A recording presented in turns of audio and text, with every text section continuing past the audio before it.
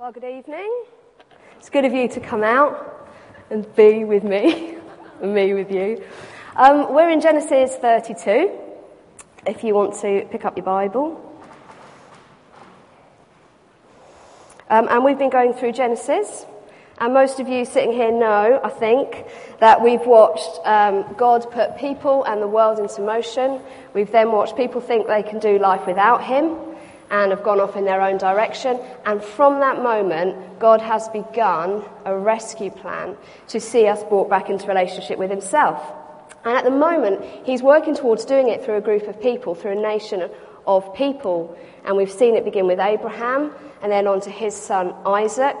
And now we're going to be following, we have been following Jacob, Isaac's son. Yes, Jacob, one of Isaac's sons, who God also is carrying on this rescue plan through. So Genesis 32, we have seen Jacob, he's quite kind of a hungry, persistent, determined sort of guy. He decided that he was going to steal the birthright off his brother Esau, and did that in quite a clever way, and saw the birthright come to himself. He then fled.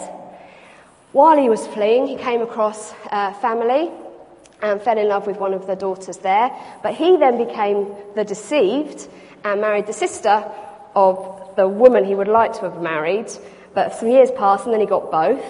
And then he had children, and he's been living with that family unit. But that's beginning to break down a little bit now as well. And so we're at a point where Jacob is deciding, he's thinking it's the right thing to begin to actually 25 years on from stealing the birthright from his brother Esau to think about going back and facing his brother. It's a big deal. You'd think EastEnders has got stuff going on. You just need to open up the Bible. Okay, so we're in Genesis 32. But before we read it, thinking of Jacob as a man with guts and determination, I wonder if, and I know it's a hot evening, and I know, it's 7:15, it's 7 o'clock, and this is probably the last thing you feel like doing, but up on the screen are going to be a set of instructions that actually, to see through, you need a lot of guts and perseverance and determination. Now, I'm not going to tell you what the instructions are describing. I want you to look at the instructions and see if you can work out what is being described. Okay? So are you all right, Claire, to go with the first one? Thank you. So, the first one says, okay, what's being described? Divide the strong people on your team into the front and back sections. Put some of the strong people in the front and back, and mix the weaker people in between.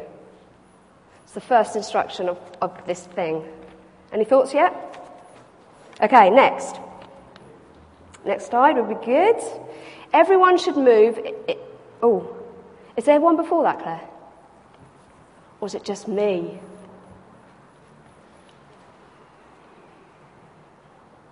Everyone, thank you, should lean the upper part of the body back and pull, but using both of the legs as anchors.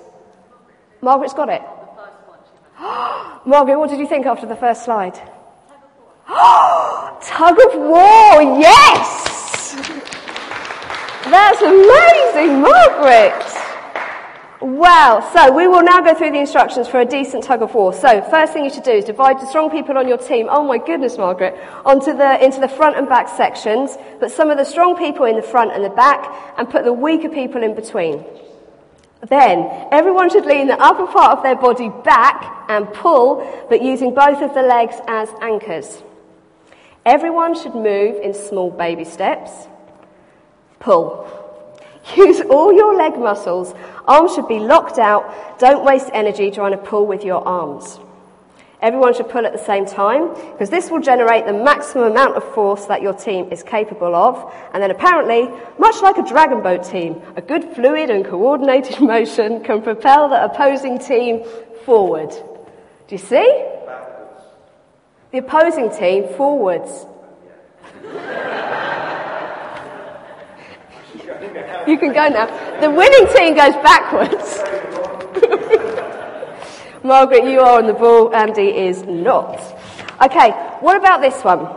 Okay, now these set of instructions, you can either, and I appreciate it's hot, and I appreciate Sunday evening, you can either listen to these with your arms folded and go, I'll ponder that. Or, if you're like the person you're sitting next to, you can actually practice these and see what it is that I am describing. Something that takes guts, determination, perseverance, and strength. Okay, there's a couple of techniques to what it is I'm describing here. The first technique is the top roll. Okay, the top roll. Right here, the key to top rolling is to work your hand up your opponent's palm. Your goal is to have your hand wrapped around the top part of, it's quite cryptic, the top part of his hand with him holding the bottom part of yours. If you quite like the person next to you, you're welcome to have a go at what's just been described. If you don't, or you're like, no, I did not come here for this, that is also fine.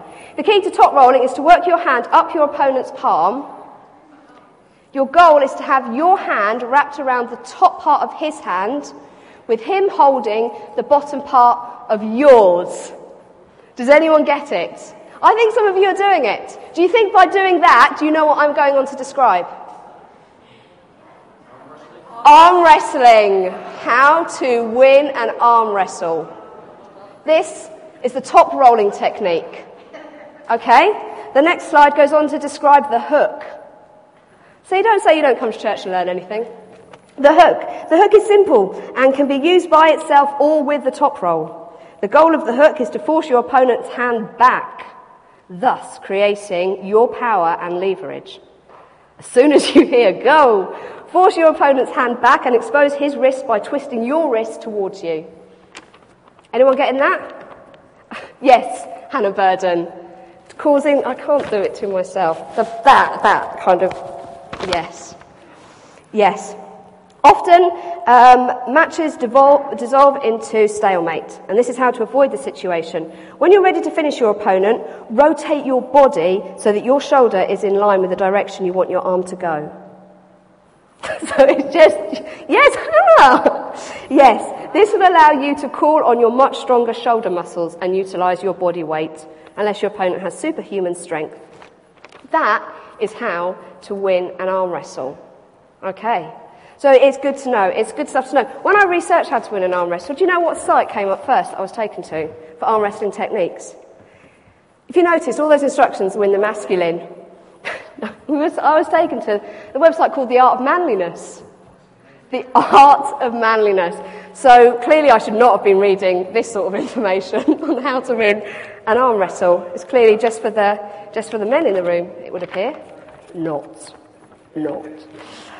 Okay. So there are a couple of wrestles. Tug of war, that wrestle with the forces back and forth. Arm wrestling, using your power and your might and a little bit of skill to overpower the other. We're now going to look at another type of wrestle, which is unlike either of those two wrestles that I've just described. We're going to read together 32.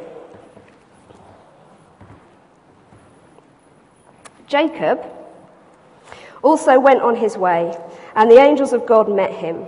When Jacob saw them, he said, "This is the camp of God." So he named that place Mahanaim. Jacob sent his messengers ahead of him to his brother Esau in the land of Seir, the county of Edom. He instructed them, "This is what you are to say to my master Esau. Your servant Jacob says, I have been staying with Laban and have remained there till now. I have cattle and donkeys and sheep and goats, men servants and maidservants, and now I'm sending this message to my Lord that I may find favour in your eyes." When the messengers returned to Jacob, they said, "We went to your brother Esau, and now he's coming to meet you, and 400 men are with him." In great fear and distress, Jacob divided the people who were with him into two groups, and the flocks and herds and camels as well. He thought, if Esau comes and attacks one group, the group that is left may escape. There he is, plotting and scheming and planning again. Then Jacob prayed, "O God of my father Abraham, God of my father Isaac, O Lord, who said to me, 'Go back to your country and your relatives, and I will make you prosper,' I am unworthy of all the kindness and faithfulness you have shown your servant. I have had only my staff when I crossed this Jordan, but now I have become two groups. Save me, I pray, from the hand of my brother Esau, for I am afraid he will come and attack me, and also the mothers with their children. But you have said, I will surely make you prosper, and will make your descendants like the sand of the sea, which cannot be counted. He spent the night there, and from what he had with him, he selected a gift for his brother Esau: 200 female goats and 20 male goats, 200 ewes and 20 rams, 30 female camels with their young, 40 cows and 10 bulls, 20 female donkeys and 10 male donkeys. He put them in the care of his servants, each herd by itself, and said to his servants, "Go ahead of me and keep some space between the herds." He instructed the one in the lead, "When my brother meets you and asks, 'To whom do you belong and where are you going and who owns all these animals in front of you?'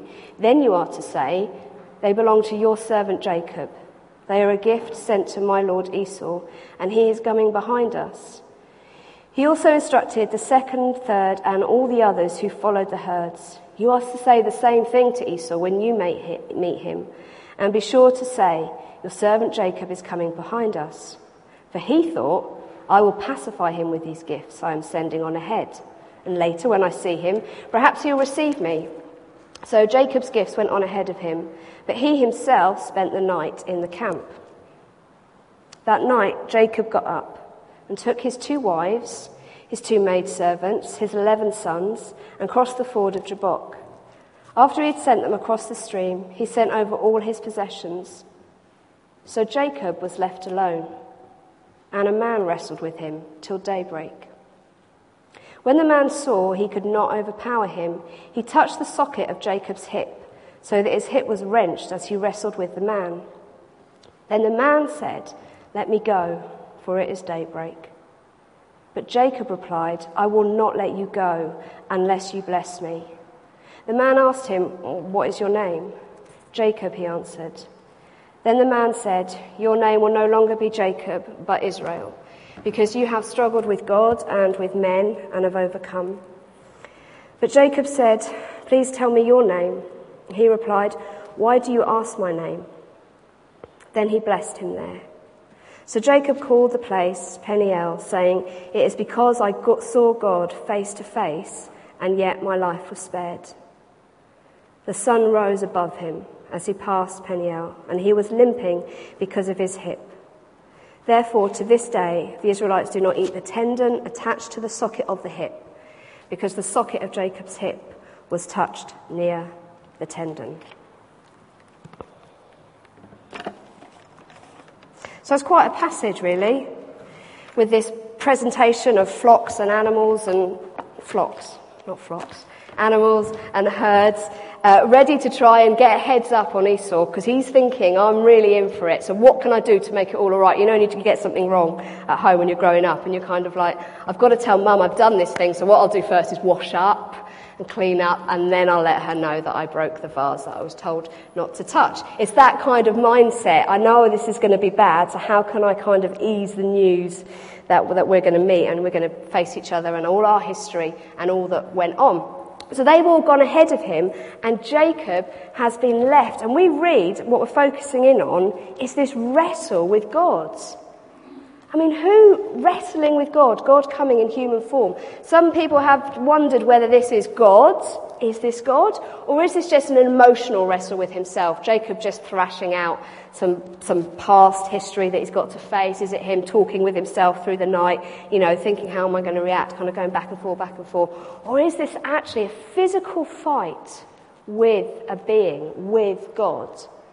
And the conclusions that people much more intelligent than myself have come to, as we look at the big picture of the Bible, as we see the character of God, as we see when he intervenes in this way in history, is that yes, this is in all probability God coming down and meeting Jacob that night. So I want to zone in on 22, but look at verse 1 before we do. It's a really lovely thing. In verse 1, Jacob went on his way to meet Esau. He's decided to go ahead with this. And he's fearful. And what do we see? The angels of God met him. So Jacob's wound up. the thing he's got to face, the path he's got to face was down to his own mistakes and his own fallenness. But what does God do at the beginning of this journey back to meet his brother? He sends angels to say, I'm with you and I'm on the move. That supernatural encounter that as the day pans on, my goodness, a huge supernatural encounter is about to come during that night of wrestling with God. But do you know what I love and what has really struck me looking at this week? Verse 22 to 32. This wrestling with God. When does it happen? It happens at night. But more than that, because when you go in to wrestle with somebody, what about Murray going in, not physically to wrestle with Djokovic today, but he went into battle. He went in to grapple for the Wimbledon title, championship. And what did he go out with? He went out with, not actually on the court, but all these months leading up to it, what has he had around him? He's had a trainer. He's had a nutritionist. He's had a physiotherapist. He's had his special rackets, his special shoes, his special, making sure he's all patched up and strong in the right ways physically. He's gone in with a whole team and a whole heap of stuff. You know, Ivan Lendl coaching him mentally, coaching him physically to be at his prime to be able to hold that cup up this afternoon, which he picked up and held. So Jacob is about to wrestle God. Okay, it's the middle of the night. Now what does Jacob have when he gets this moment of meeting God face to face? 1-to-1. Djokovic, Murray, head to head. Jacob and God, head to head. What does he have around him? Actually, God chooses to come to Jacob at a time when Jacob was left alone. His wives have gone, his maidservants have gone, his 11 sons have gone.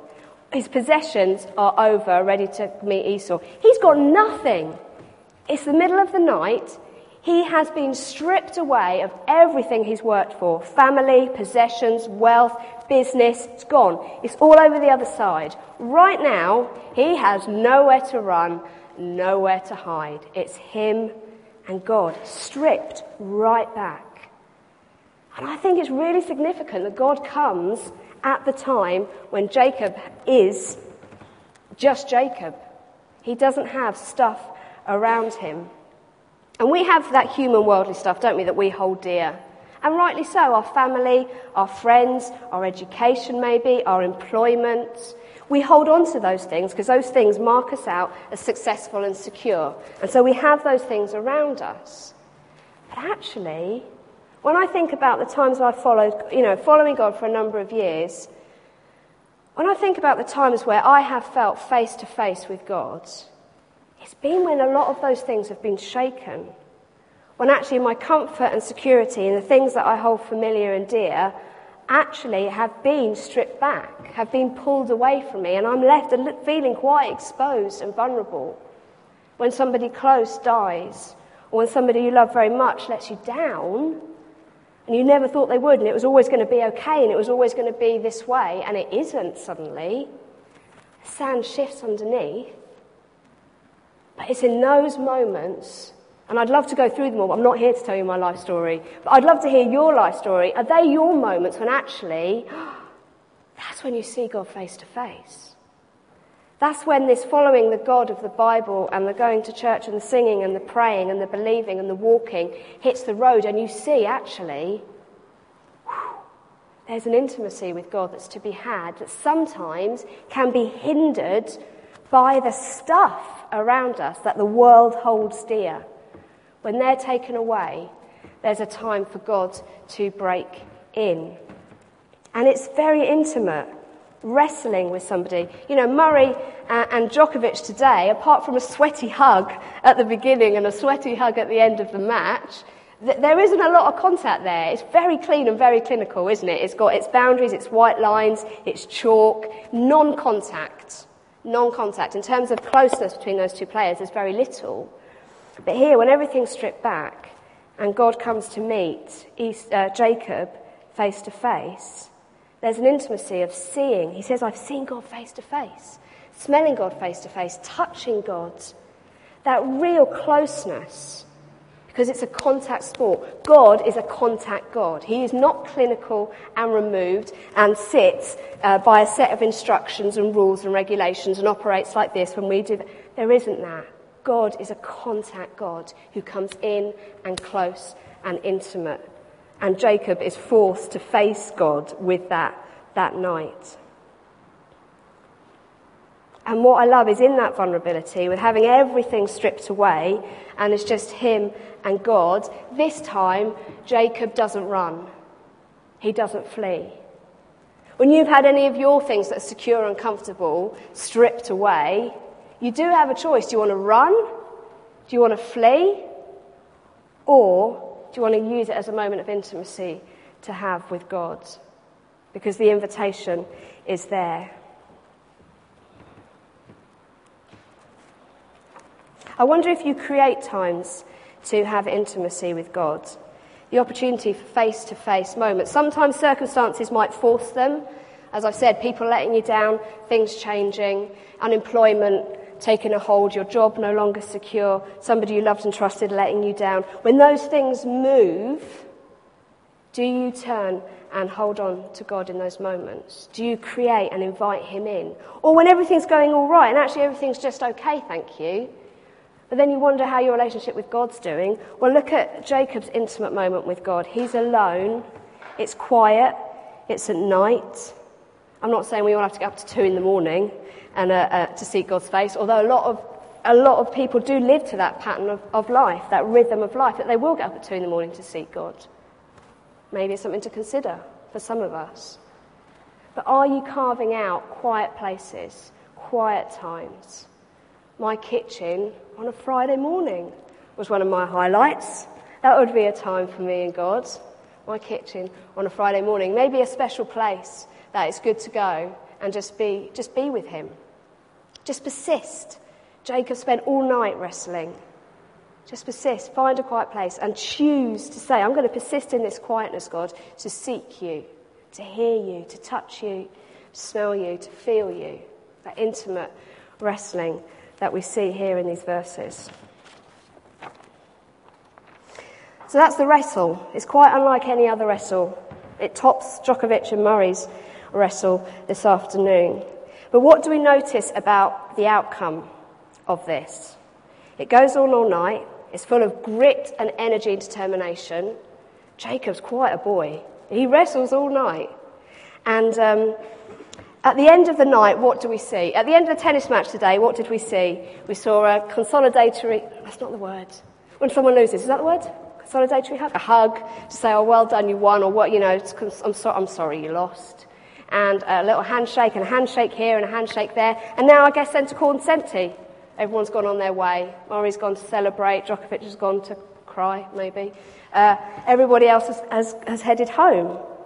But what do we see at the end of this battle, at the end of this grapple? Well, does anyone give up and walk off? Does Jacob call it quits and say, do you know what, I'm out of here? No. Does God say, do you know what, you are really hard work. I give up on you, I'm out of here? No. Has there been polite shaking of hands saying it's been lovely to spend the night with you? I'm going to go my separate way now? No.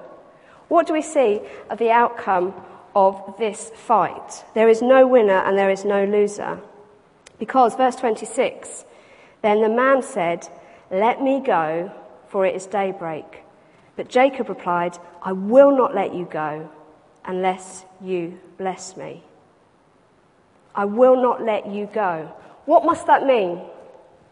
It must mean, if Jacob's not letting God go, he must be clinging on to God. He is a man that's turned from a man of defence, very together, very sorted, very self-sufficient, very deceitful, very planning, very cunning, very sorted. Kind of a defensive position. And I think he goes into wrestle defensively. He doesn't surrender. He doesn't say, whoa, you're God. I'm on my knees. It takes all night. So Jacob, I imagine him with his arms, I don't know how you wrestle with your arms folded, but a defensive position from Jacob all through the night until at the end, what? God's saying, let me go. Something has gone on during this wrestle during the night, spiritually, emotionally, in Jacob's heart, in Jacob's character, actually physically, because for Jacob to be clinging on to God, he's got to have opened himself up. He's got to have physically opened his arms to be able to hold on. I can't cling on like this in a defensive position. I can't cling on to this lectern with my arms folded in a defensive. It's not going to work. I have to release my closed stance to be able to reach out and hold on to this. Jacob had to release a closed stance to hold on to God and choose during the night to not let that be a forced thing, but a clinging on and holding on to God thing. He's released his defensive position. This self-sufficient scheming planner has had to soften and open up to God. And you know, that is a great moment in the human spirit. When you, when I, when people we know go from self-sufficient, I'm sorted, I'm defensive, I've got it all going my way, I'm just okay, to an open position of surrender where they say, do you know what? I'm clinging on to you now, God. And there's a moment when that happens the first time for each one of us. That realization when we have wrestled with God and come to a point where we say, do you know what, God, no longer my way but yours. And we hold on. And there's a first time, but then as followers of Jesus, I have to do that over and over and over again. There are times when I want to fold my arms again and say, actually, do you know what? No, my way. I know what I'm doing. I've got the plans. I've got the dreams. I've got it sorted. You come with me. No. I have to choose to say no, actually, not the defensive, I'm sorted position, but clinging on to you. What are you doing? Where are we going, God? I'm holding on for dear life to you, as we see from Jacob.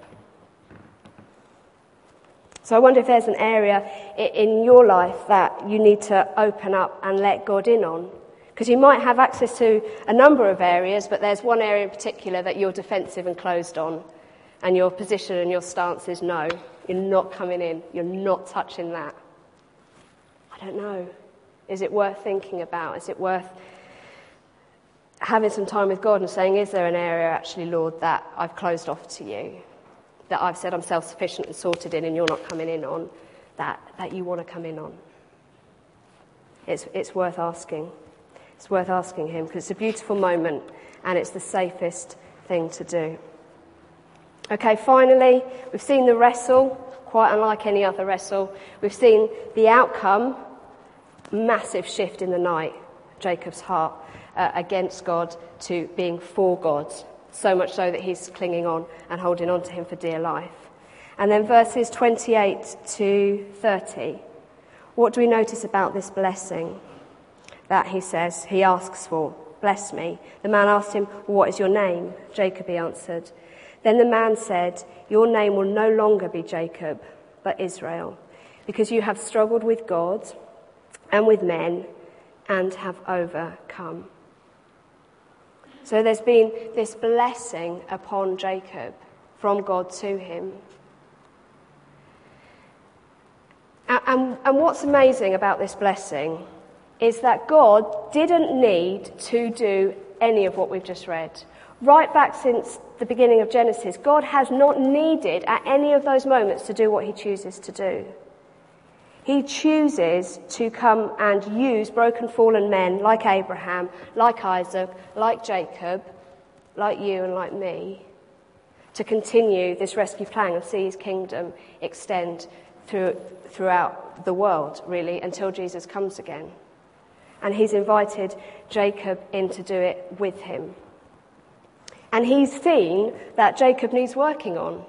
And he's not given up. He's gone, do you know what, I'm going to wait till that moment. I'm giving Jacob a heads up. I'm sending angels at the beginning of the day, or the beginning of that trip, giving a heads up that I'm on the move and there's stuff going on here. I'm going to wait till everything's stripped back, till his wives have gone, his maidservants have gone, his cattle's gone, all his status and security is over there. Jacob's on his own here. I'm going in to meet him. Because I love him and I want to change him. And I love the world and I want to rescue the world, and I'm using that man in this moment to see that mission accomplished. That's what he's doing, and that is what he is still doing. That is what God is still doing now. Jacob got a name change from Jacob to Israel, the one who struggles with God and overcomes. It is okay to struggle with God. It is okay to wrestle with him. It is okay to hear things and to see things and to take them to God and say, I do not understand this. I am not okay with this. This really hurts. This is really hard. But I want to wrestle it out with you. Not take it in myself, my way, but actually bring it to you and wrestle it with you. And those wrestles may take years. It might be one night. It might be 1 year. It might be 10 years. But it's okay to wrestle. Jacob wrestled with God, but what did he do? He overcame. And he overcame because God met him in that place and says, I know it's hard, and I'm coming down to meet you, and we'll work on you together. It's okay to wrestle because we're under construction. Jacob was under construction. He was a man who was undergoing a change, and we've seen the change begin to evolve in him. But that night, something very intense and very special happened, very supernatural. You and I are under construction. We are works in progress. If we are willing to open up from defensive to clinging and to surrender who we are and what we're about to God, it's the safest place to be. Because we go on to see that this God that wrestled with Jacob that night is the God that ultimately sent Jesus to come and rescue us once and for all. There's a lovely quote here from Tozer, who writes a little bit about this some years ago, a lot of years ago. But there's a sense of excitement about the anticipation. If we're under construction, it means we haven't arrived. And people that know me think that Emily hasn't arrived. That's good to know. She's still under construction. If she's open and willing, God's still on the move in me to change and to soften and to grow me. And so be encouraged for yourself and the people around you. If they're open to God, they're a work under construction. And that is good to know. Just want to finish here with Tozer. So imagine Jacob, the schemer, the planner, the self-sufficient, successful businessman on his own on the bank that night with God. And Tozer says this: God does not desire to destroy our wills, but to sanctify them. In that terrible, wonderful moment of surrender, it may be that we feel our will has been forever broken, but such is not the case. In his conquest of the soul, God does not destroy any of its normal powers. He purges the will and brings it into union with his own, but he never breaks it. So if there's an area of your life you think God's putting his finger on, and you're like, yeah, but I don't want to, hear this. God does, if he's putting his finger on it, it's because he loves you, it's because he wants to be intimate with you, and he wants to bring that area into union with who he is. But he won't break you. He will never break you. So Tozer goes on to say, let us then set our sails in the will of God. If we do this, we will certainly find ourselves moving in the right direction, no matter which way the wind blows. If we set our sails in the will of God, we will find ourselves moving in the right direction, no matter which way the wind blows. And the wind does blow, doesn't it? And we can feel tossed and torn and blown around. But actually, this God, the God of Abraham and of Isaac and of Jacob, is the God of you and of me. And this intimate encounter that sees Jacob moulded and changed more into a man of God is the same God that wants to mould and grow you more into the man and woman of God that he wants you to be. And it's a safe place. I can't remember who said it, but no one's ever taller than when, or stronger and taller than when they're on their knees. Looks like a weak place to be, but actually if you're on your knees with God, you're never stronger than in those moments. Shall we pray? Father, I thank you for the richness of history. You know, we've been talking about no man winning Wimbledon for 77 years. You know, we think about history, Jesus, and yet sometimes when we walk with you, we forget that actually you have been and always will be at work and active, looking to save people, encountering Abraham, encountering Isaac, in this moment coming to Jacob out of a love and a grace that is undeserved and unmerited. But you came because you are for us and not against us. You came to him because you want to see this world redeemed and brought back to its Saviour and Creator God. And Father, I thank you that you are intimate with us too, that you want to save us, you want to work on our character, you want to soften our wills to align them more with your own. And it is so hard and so easy to get caught up with stuff that is familiar and secure and comfortable at the expense of that raw encounter of meeting you face to face. I pray, Jesus, that you would strip things away within us that prevent that intimacy with you. I pray you would draw those things to our mind, you would draw those things to our heart, and that we would have the courage and the desire to surrender them to you.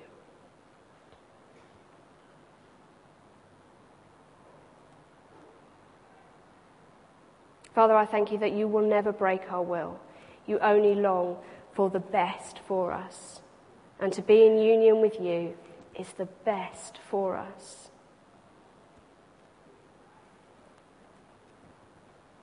So, Father, I ask that you would soften our hearts, that we would understand we are under construction. We are works in progress. And that there would be a willingness to go from the defensive to the open, and then from the open to the clinging of you and all that you are. That intimate encounter, so we can say we have touched God, we have seen God, I have smelt God, I feel God, I know God, I love God, my God. So Holy Spirit, please, we offer ourselves to you individually and as a body of people today. Say, have your way in us, please, for your glory and for your kingdom. Amen.